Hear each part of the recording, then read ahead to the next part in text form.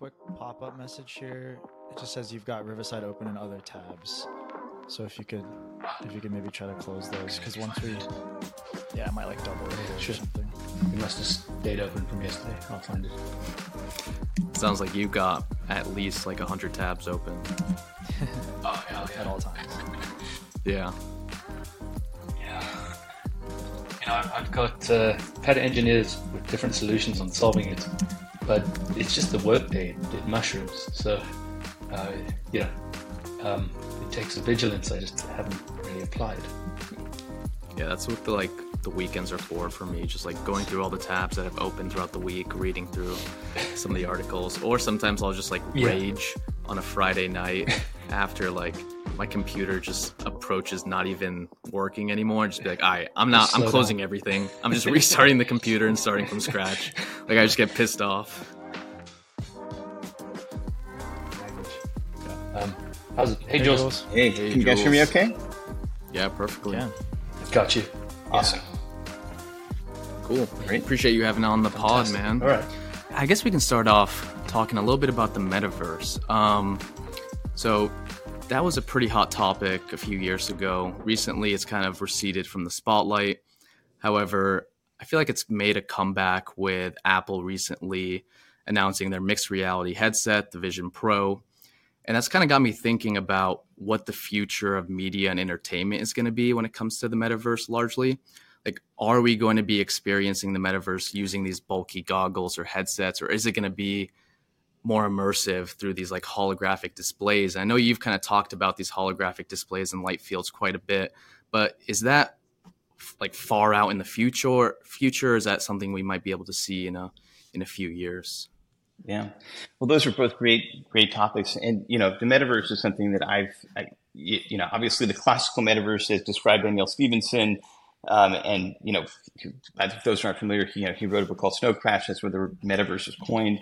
I got to know him actually over the last 6 months. And so it's interesting. I think we both share a vision of the metaverse, which is this open spatial web that isn't necessarily controlled by any central authority. So obviously that's something that I think decentralization is, critically important for. But, if you look at a lot of the hype around that and NFTs, I think people just played out that term. I mean, it's almost become sort of a meaningless thing. But, as you pointed out, with Apple entering the market with a new device, and it is, I don't consider the Vision Pro, a VR device or even a mixed reality device in the sense of some of these previous efforts. And I've been working, I worked with John Carmack and the Oculus guys 10 years ago, when they were launching. And so I've a decade of experience in the space.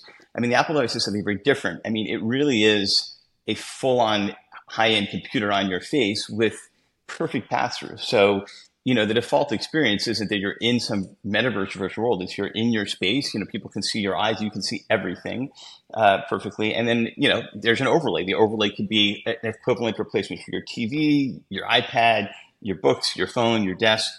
And then, it's optional whether you want to fully immerse yourself in anything. But from the perspective of how I see content, for that device playing out, and I think Apple, they're making a huge bet on this. They spent, close to a decade working on this device. It's going to be a decade before it becomes, at the scale and sort of maturity that you have with the iPhone, right? Which is now, something like 16, 17 years in. And I do think that Apple's, version of this is much more about redefining the way that you think about, personal computing, and then secondly, the experiences that are going to be created for it, I think will be very different and new than the genres we have. It won't just be games or interactive experiences. It'll be other things that you can create with others collaboratively. Collaboration is a big part of that device.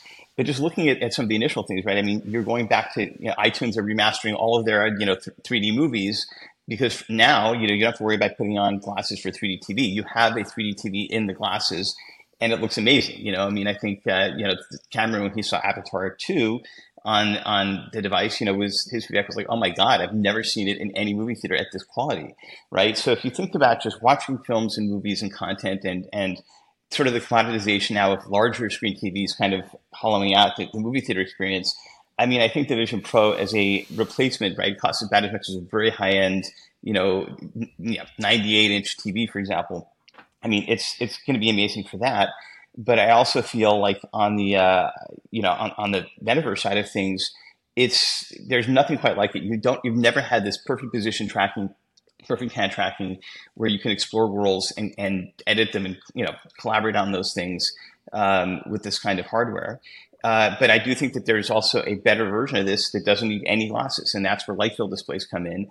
Those are being developed by a company called Light Field Lab. They've got major investment from Samsung, LG, and others. They'll be selling their displays to those as OEMs to those TV manufacturers, and you'll see light field displays everywhere. And I think one of those use cases will be on tables and on walls, right? So in those cases, the desktop experience that the Vision OS system provides you, for example, where you can look at objects and move them around in your local space, a light field surface could do that without any sort of anything on your head. And that's a huge deal. It, I think, is going to be something that'll be hitting consumers probably in 7 years' time. You'll see it first, in museums, in concerts, in location-based entertainment for sure. And they're going to be rolling those out in 2025.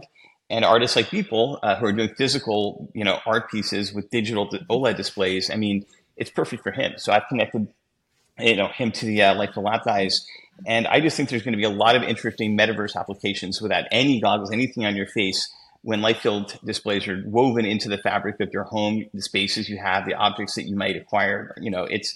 It's pretty fascinating stuff. And I think as far as the experience, like we're working with, all the studios that, 2 of them are investors, Disney and Warner Brothers. We've also been working on a project called the Roddenberry Archive, taking all of Star Trek's, history and turning that into a digital twin of itself. And we've, it's had a lot of success as a web portal. I also think it's sort of a good, exemplar for how the metaverse maybe should be considered for something as beloved as the story, the vision of Star Trek.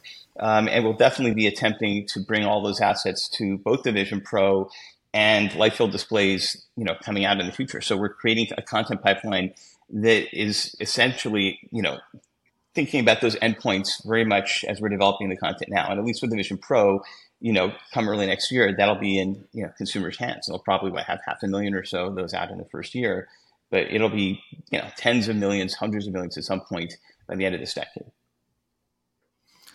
Yeah, and I'm looking forward to those light field displays, mainly because those goggles give me motion sickness. And so the ability to actually experience the metaverse without having to wear some type of headset seems really appealing.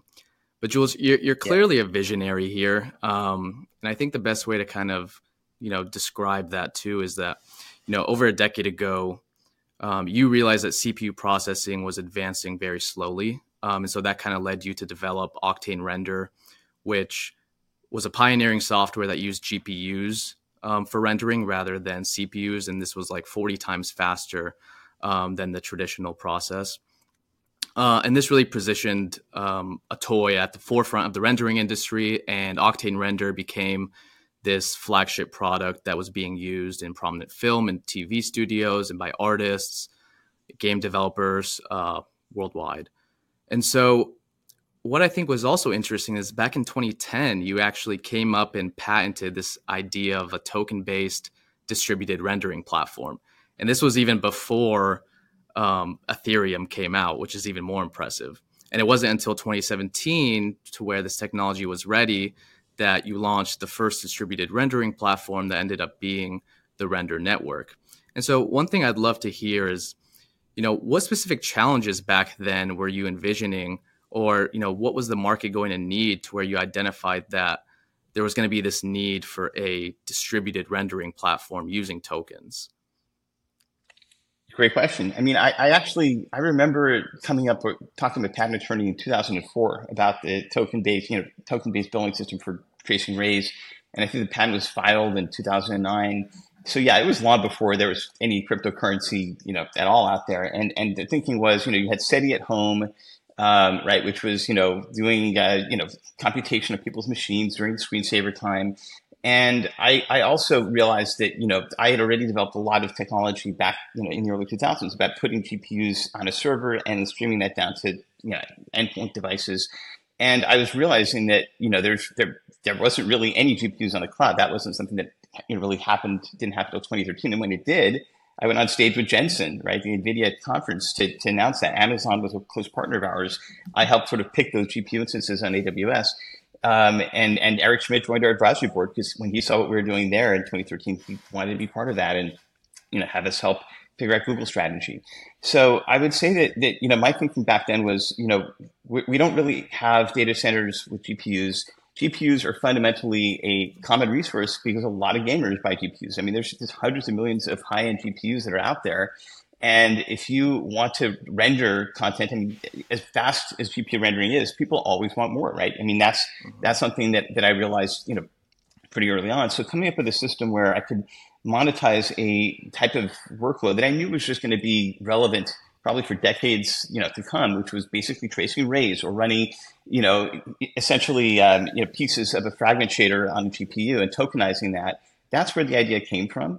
And I tried it with, initially with AMD in 2009. I was part of their CES keynote with the then CEO talking about having a petaflop of AMD GPUs because that was to sort of bootstrap this idea. But in the end, what happened after 2013 and between that year and 2017 when we launched Render on Ethereum was that despite everyone's best efforts, I mean, NVIDIA GPUs are expensive.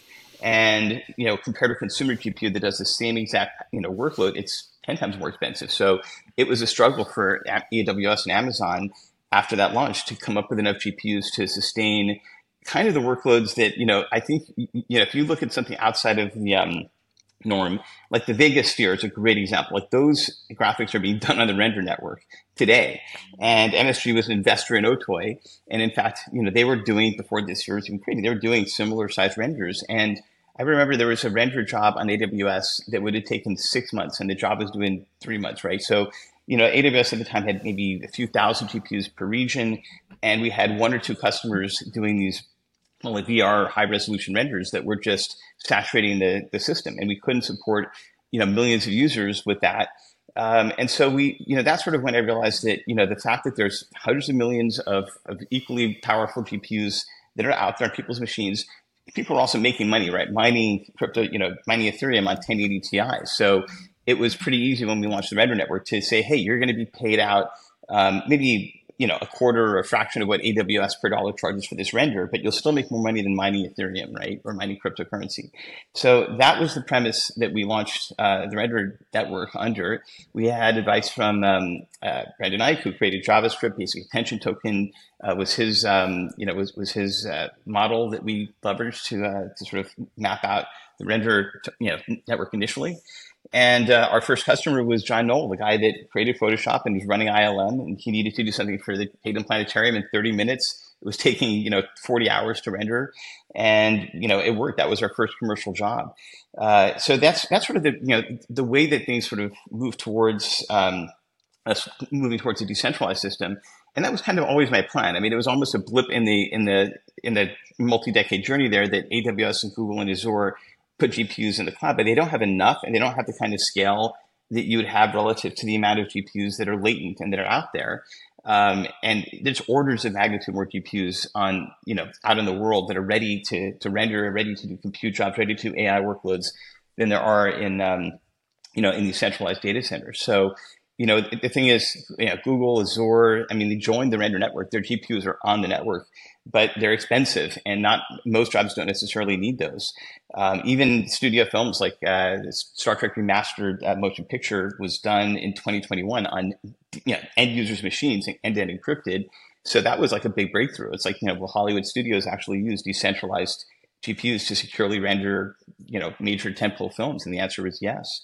And now, of course, with the explosion of generative AI, text to video is turning into something genuinely interesting, text to 3D. Those things intermixed with rendering, I think, are going to drive adoption even further into the stratosphere with usage. So there's a lot to unpack there, but that's the summary of the journey here. Yeah, no, that's awesome. I mean, and just to zoom out a bit to use cases, I think to help some of our audience or our listeners understand like what Render is being used for. I'm glad you mentioned the Sphere in Las Vegas. I think that's captured a lot of people's attention. Just like the crazy Twitter videos, both inside, like for live performances, is just breathtaking. And then also on the outside, it's like probably one of the coolest ways to advertise, your brand or product. I saw a tweet recently from an artist saying he actually used the Render network to render a job that's going to be shown on the Sphere in Las Vegas, which I thought was incredible. And like, it's great to see that the network can facilitate that level of job. It's like just fantastic. Trevor, question for you would be like, what are the kind of the main buckets or segments of use cases or types of jobs that the render network is facilitating today? Well, we started out really trying to solve for motion graphics artists who were creating motion graphics, be it simple videos or animations or NFTs. At the start, it was also artists that used Octane Render. So that was really what seeded the network. What it's become more recently is obviously much more than that. We've added third-party renderers in Maxon's products, so Redshift and some of its other renderers. Also, you can't ignore the AI use case that's emerged the past year and a half or so. And so we've gone from a very narrow niche at the start to now a very broad usage of the network that includes multiple renderers as well as AI jobs actually running on the network. And there was a tweet series we posted yesterday about the first inference of diffusion jobs on the network using one of our first compute client partners. And it's really exciting to us as we see these use cases unfold. Right. And I also saw that artist, the same artist that tweeted about the Sphere, say he was able to get the job done in 5 hours versus 95 if he'd done it locally. So I guess what, fundamentally or structurally about processing that job on the render network do you think saved him that time? Just like the fact that he had access to more computing power than just what's on his machine, or what was it's a combination behind that time savings? It's a combination. When you chat to artists, it's actually really interesting. They start using the render network. Normally they're in a crunch and they just have to. They're sort of out of time, and they're blown away at the speed at which it turns it around. And typically there's a light bulb that goes on and they realize, wow, my rig is sitting here unused and then for a period very used. What if I turn that model around and just put it on the render network? And you see many of these motion graphics artists able to earn enough render to then pay for their jobs when they have them, and really flip the model around from being one that's purely cost and your own electricity to something that's actually paying back some of the value of that hardware that you purchased. And how it works is twofold, right? Depending on which tier you choose, you've got access to higher and higher levels of compute. So most likely there are, more powerful rigs on the network than you have. But even if not, there's going to be multiples of those. And that's the great thing about decentralization is we're able to facilitate running it across hundreds of nodes at once across the globe in a way that makes it, seconds or minutes as opposed to hours or even days. Following up on that, Trevor, recently we've seen numerous GPU marketplaces or networks emerge in crypto. And obviously they're all after GPUs, as these are one of the hottest commodities recently. How do you see, Render being able to continue incentivizing these GPU operators to have them supply their resources to Render rather than other GPU networks? Because obviously now everyone's competing for them. So how does Render stand out? Yeah, so it's so interesting because there's a battle at the moment for GPUs, but that actually doesn't really tell you the full picture. When you look at the GPU pyramid, it really is a pyramid in terms of very high-end GPUs that are exceptionally costly, that are used for AI training. Think, NVIDIA H200s or H100s or A100s.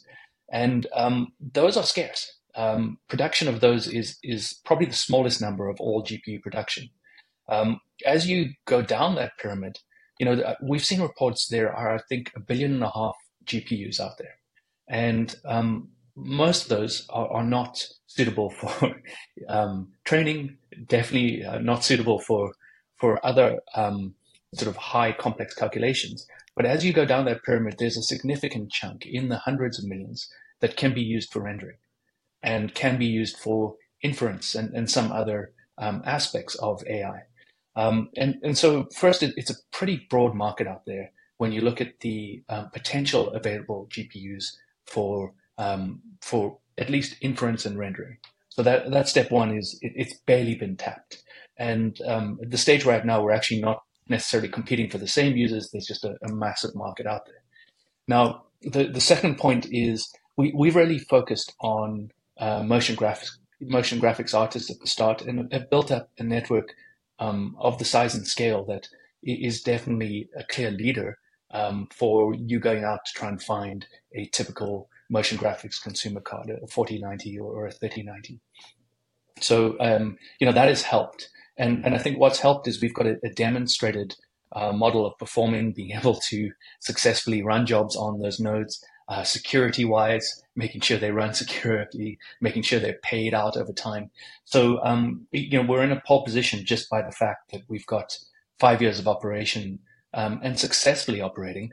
And I think also because we focused on that motion graphics artist community, a community that really sees the value in the integrated tool set, in leveraging their assets in a way that's somewhat different from the other GPUs that are out there. So that's been our lead point, but it's not been our only point to date. And as we've brought on these new general purpose AI compute partners, we're starting to bring on different types of rigs beyond the motion graphics artists. And why they're coming on board is first, we have an aggregation of compute. So it's not just one compute partner they're going to. There's potentially many. We have two voted by the community to bring on board, and a third in final vote. So we've got 3x the potential compute of just one of them. So you've got the scale, and then also on the rendering side, we've got Octane and Redshift, and then I'd say the final point that's probably one of the biggest drivers is today render jobs are probably the premium job in terms of paying you for your resources on the GPU. If you look at the pyramid, it sort of goes, mining, which is, challenging at present and at the current scale, a multiple up on that to general purpose compute, and then a step up beyond that on rendering.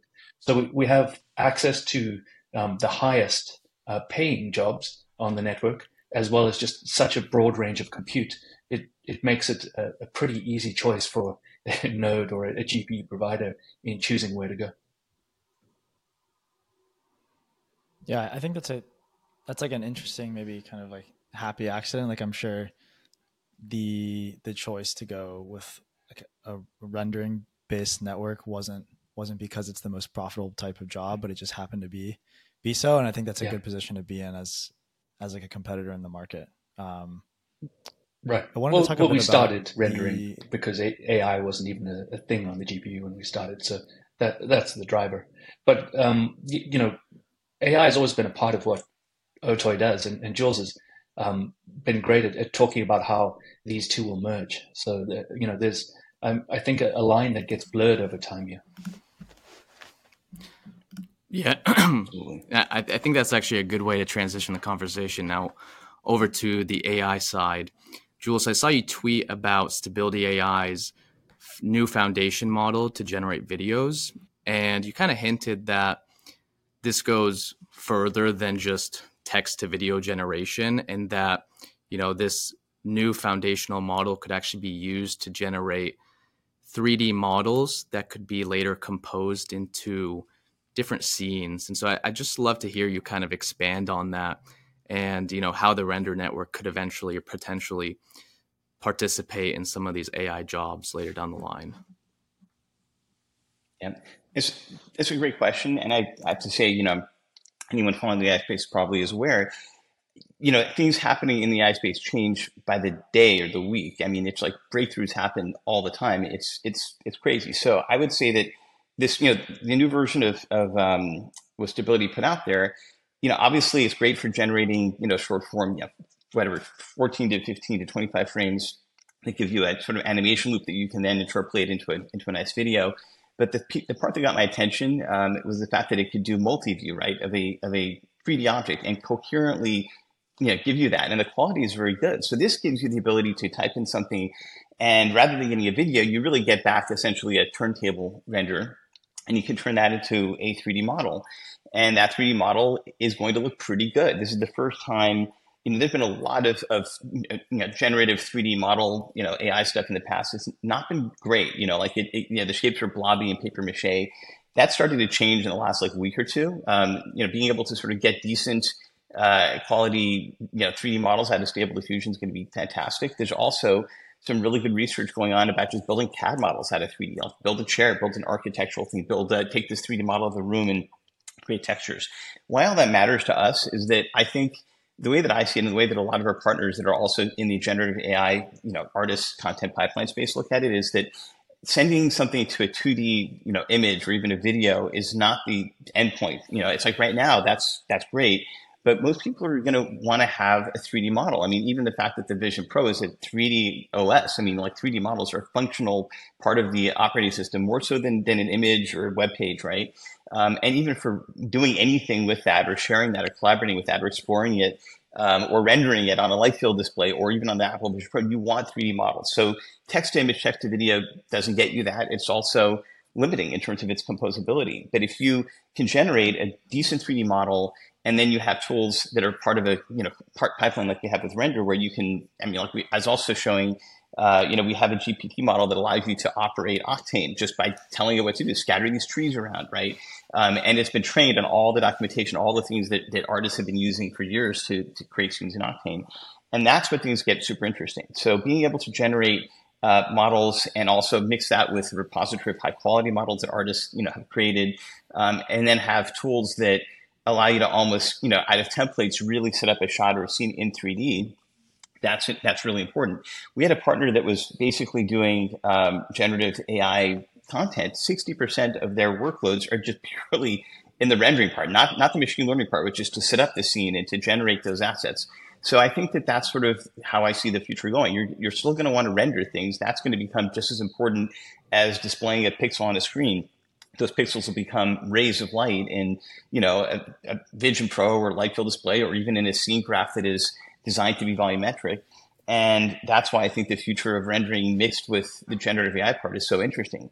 We're limited in how many users can maybe use their skill set, right? You have to learn a 3D tool like Blender or Cinema 4D or Max or Maya.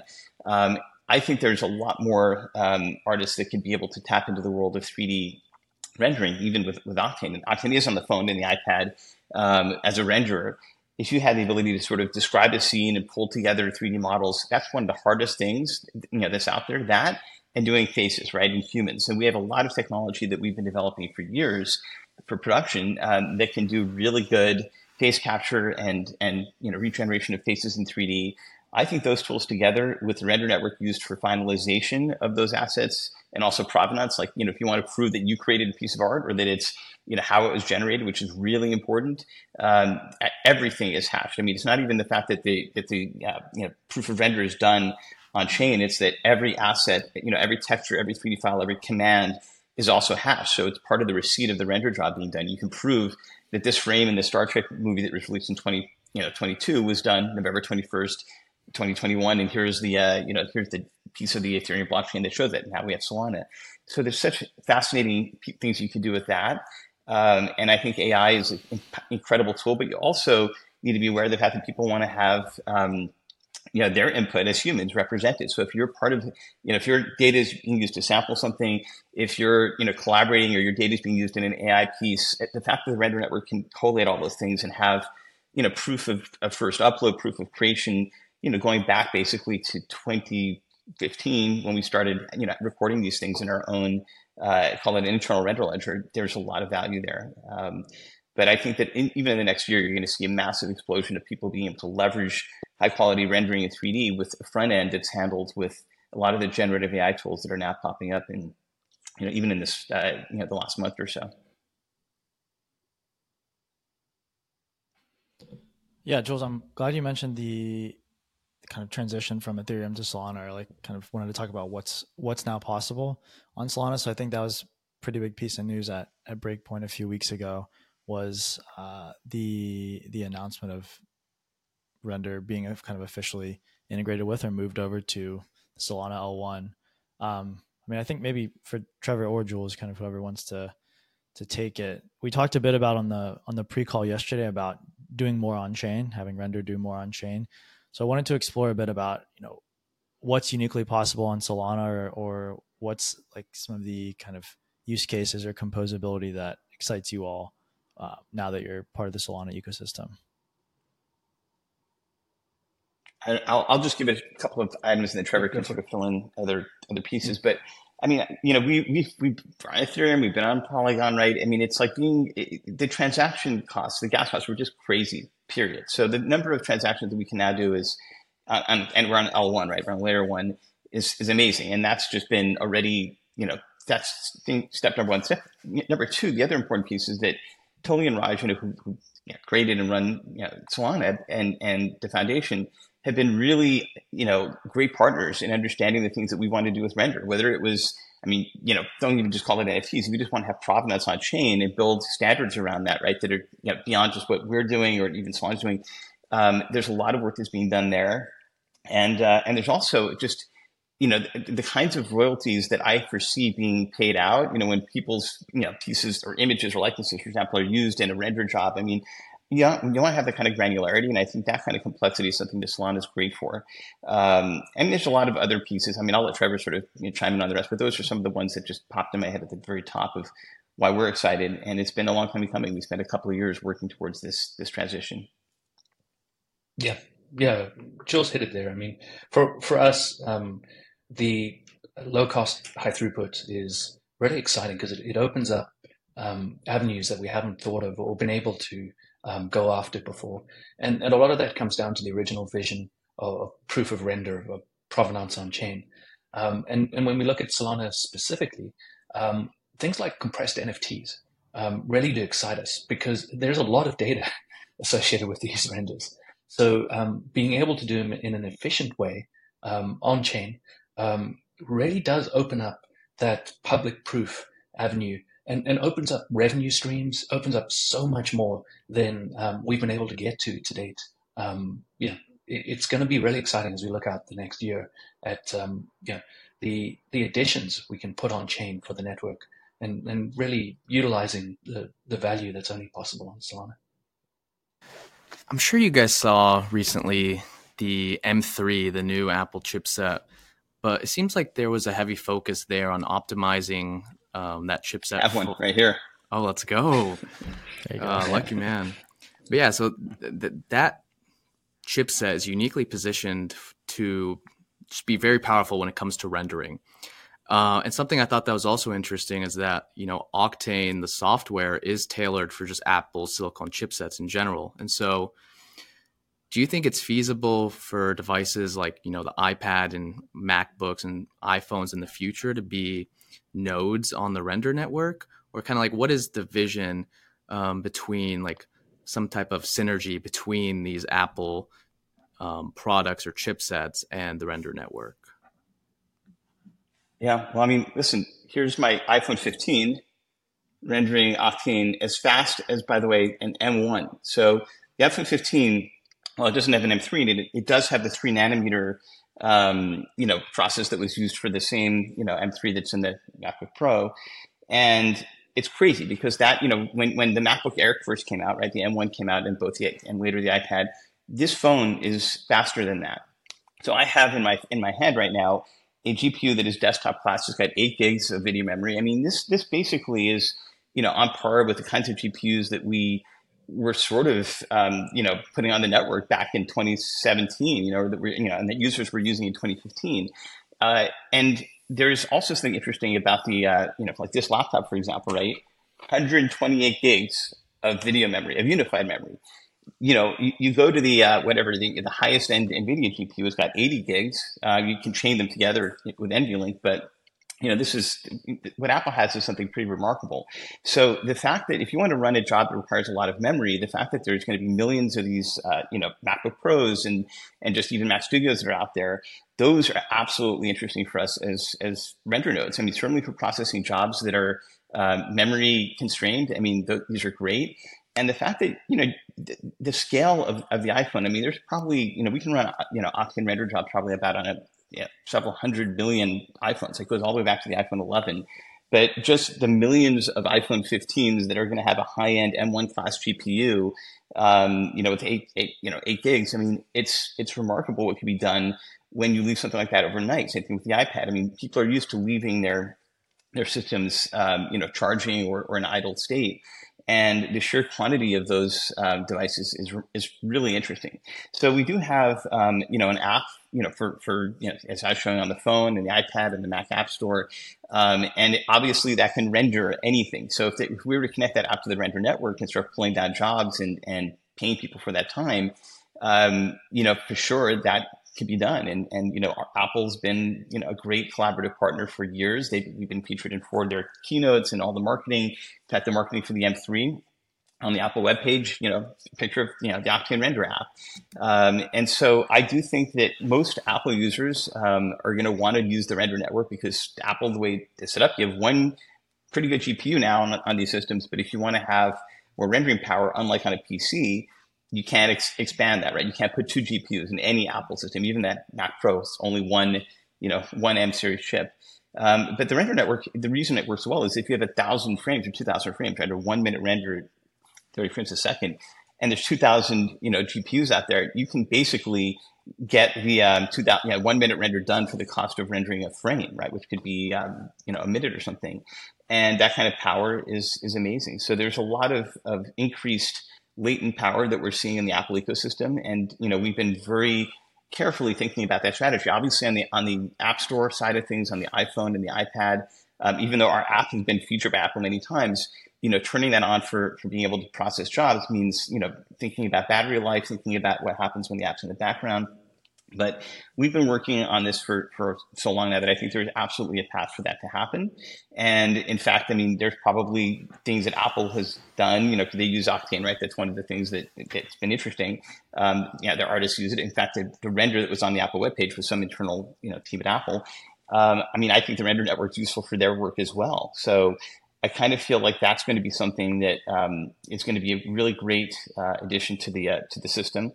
And some of the issues with the highest end GPUs not having enough memory is totally solved. And the M3 does have equivalent of tensor cores, right? Things that are designed for neural processing. I mean, there's a lot of rumors swirling around that iOS 18 is going to have a GPT or generative AI system built in. So it's in Apple's best interest to sort of develop hardware that can do a lot of the AI processing work. They were one of the first companies to take Stable Diffusion and make sure it was ported and worked correctly on Apple devices, right? Even though it's not their software. So for sure, there's an interesting, things to be done there. And I also foresee that, there's going to be a sort of a duopoly, NVIDIA on the very high end, but I think Apple in terms of their footprint on the low end and in terms of the volumes, it's pretty wild. And the phone being at the state where it's at now, is incredible. I mean, an M1 in a phone, I don't think people quite realize how fast the iPhone 15 Pro is, and that's only going to keep getting better from here, I think, especially with things like ray tracing hardware also in the phone that can speed up significantly the kinds of rendering that can be done on top of the increased core count and other things that are in that chip. Yeah, Trevor, one thing I wanted to kind of, I guess, say out loud or think about for our audience is like kind of the way, like a simple way that I've thought about to kind of segment the decentralized compute industry, of which you guys are a part, is kind of general purpose and fit for purpose projects. So I think like Bitensor, Akash, those type of projects are more general purpose, and Render is obviously more fit for purpose. You're now kind of vertically integrating a bit to have like AI and machine learning related compute workloads, be able to be serviced from the Render platform. But instead of building that in-house, you're partnering with third-party clients like IO.net, Beam, FedML. So, I mean, I think those 3 partnerships have been announced very recently. Just curious a bit on the rationale behind partnering versus building that in-house. Sure. So the community were really good in this. Otoy is a market leader in motion graphics software, and it it's been phenomenal in having Otoy help drive the render network to this point by being that market leader. And as we looked at the emergence of AI, we realized it was broader than just motion graphics artists. And I think that was the key realization and the key determinant around the vote we went through. Was we really thought we should probably look for the market leaders on decentralized general compute and partner with them and bring that same experience to the platform in a way that probably wasn't possible from within Otoy itself. However, that being said, as Jules has pointed to, Otoy will continue to add AI jobs to its Octane workflow, and I think these will merge. But for the community, it seemed to be what's out there beyond motion graphics artists, and that's probably the biggest driver that's drawn these partners towards us is unique experiences. If you look at IONet, it's really doing some amazing things with Ray and orchestration. Beam giving users a little bit more control of exactly which GPUs rather than orchestration. And then on the FedML side, using a technique called federated training and learning that's got a lot of amazing papers written about it. And all three of those are unique, different, and groundbreaking. And so for us, that's really what we're looking for is trying to find those partners out there who are doing things differently and for a different target user than the motion graphics artist. Trevor, just kind of want to chime in there. So you're talking about how the average GPU provider is typically from like the motion graphics community. And so they, for the most part, have these like RTX 3090s, 4090s, and so on. So it's not really these AI purposed GPUs, but we still have networks like Right. IONet, Beam, FedML that are still tapping into the GPU reservoir that Render has. So how does that work though? Are these GPUs, if you're running them in parallel and if you have a lot of them, do they become equal to say like an A100 or an H100 at some point? Yeah. I'll take it so first. this is, go for it, Jules. He's really good at it. Well, I was going to say, Trevor probably, Yeah. is going to say the same thing. What's interesting is that a ton of AI jobs don't need an A100 or an H100. In fact, if you're looking at anything like something like Stable Diffusion or things like Runway ML or those kinds of things, even the training data sets aren't pushing you towards that very high end. So for that, a 4090 is perfectly fine. There's a ton of, and we have hundreds of thousands, we have 1 million GPUs on the wait list. There's just a huge number of consumer GPUs that are perfectly suitable for, I would say, a ton of AI workloads, especially fine tuning, right? But also anything probably in the media and generative AI space. LLMs, training those things, on $100 million of hardware or compute costs, that OpenAI is doing and others. Those are obviously, pretty big, requirements, and that's where the H100s are absolutely necessary. But, as I was saying, the A100s, which is, you can put 16 of those in a box on GCP. They have 40 to 80 gigs. Yes, you can emulate those together, but a lot of jobs can fit within a 48 gigabyte threshold or even a 24 gigabyte threshold that's on a 3090. And I don't think that, you have to have an A100 or an H100 to fulfill probably 80 to 90% of the workloads that I think people are going to want to run for training. And in inference, it's like, clearly that's something that can run on almost any hardware that's on the network today for the most part. So I do think that that's where there's an interest in our part in offering a lot of those 4090s and 3090s that we have on the network towards any sort of AI workloads that can, that our partners can come up with. But I also wanted to sort of speak to the fact that there's a lot of work being done both with the Render Network Foundation and Otoy itself around first-party AI, jobs that are going to be blended in seamlessly with rendering. That to me is why I want to, I think we need to get to that point where that becomes clear. And that's where generative AI that feeds into the rendering pipeline, even LLMs that feed into a rendering pipeline. If there's anything that's sort of media or visual related, this is where those things connect. That's where the render network as it is going to really have a lot more of the AI workload sort of blended in with the rendering side of things. But in the meantime, I mean, even on renders, right? I mean, we support third-party renders other than Octane. You can, we have Maxon. There's the ability to load in any hybrid render delegate, which means any third party can build a renderer. And there's even workloads that you can run around that. So I think that those things all converge. But to Trevor's point, I mean, there's some really unique domain expertise that's being done by the partners that we've brought on, and we don't want to not have the render network be utilized for those things. I mean, it is meant to be an open system where you can add any service you want on there. And, the point of the foundation is to figure out how to make all that work. And Ochoa's contribution is to come up with clever ways where we can, build software and services on top of that layer to make something that really is a benefit to creators and content creators in particular, versus just pure general purpose jobs that require a different degree of service and customer orientation. Yeah. So adding, I mean, the node operators that we have to date are not necessarily the node operators of the future. So as we add AI compute clients, I think you'll see us adding more powerful AI type nodes onto the network. It just makes sense. But those are scarce at the moment. I mean, there's an absolute battle for those. If you can get your hands on one, I think the wait list is 6 months, right?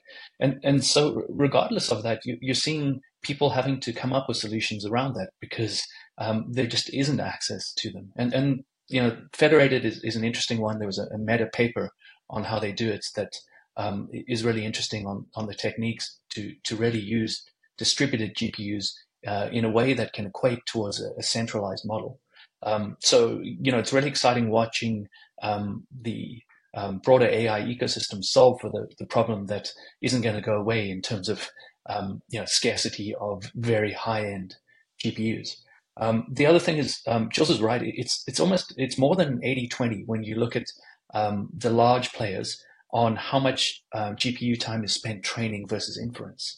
The vast majority is inference, and inference can be done on our types of nodes. And so that's really where we see the immediate opportunity. And then, as we bring on different nodes and as the scarcity of those high-end nodes changes, you'll see them become part of the fabric of the network. Amazing. Well, this has been a great conversation, guys. I just want to say a big thank you for coming on and sharing a lot of insight with our listeners. Where would you like to point our listeners to, whether it's, your personal socials or, a company website or so on? Definitely follow the Render Network on Twitter, @Render Network. I'm at Jules Urbach on Twitter. And that's a great place to start. I mean, actually, it's called X now. That's right. It's still adjusting. I'll never call it X. I'm staying with Twitter forever. I also still call it Twitter.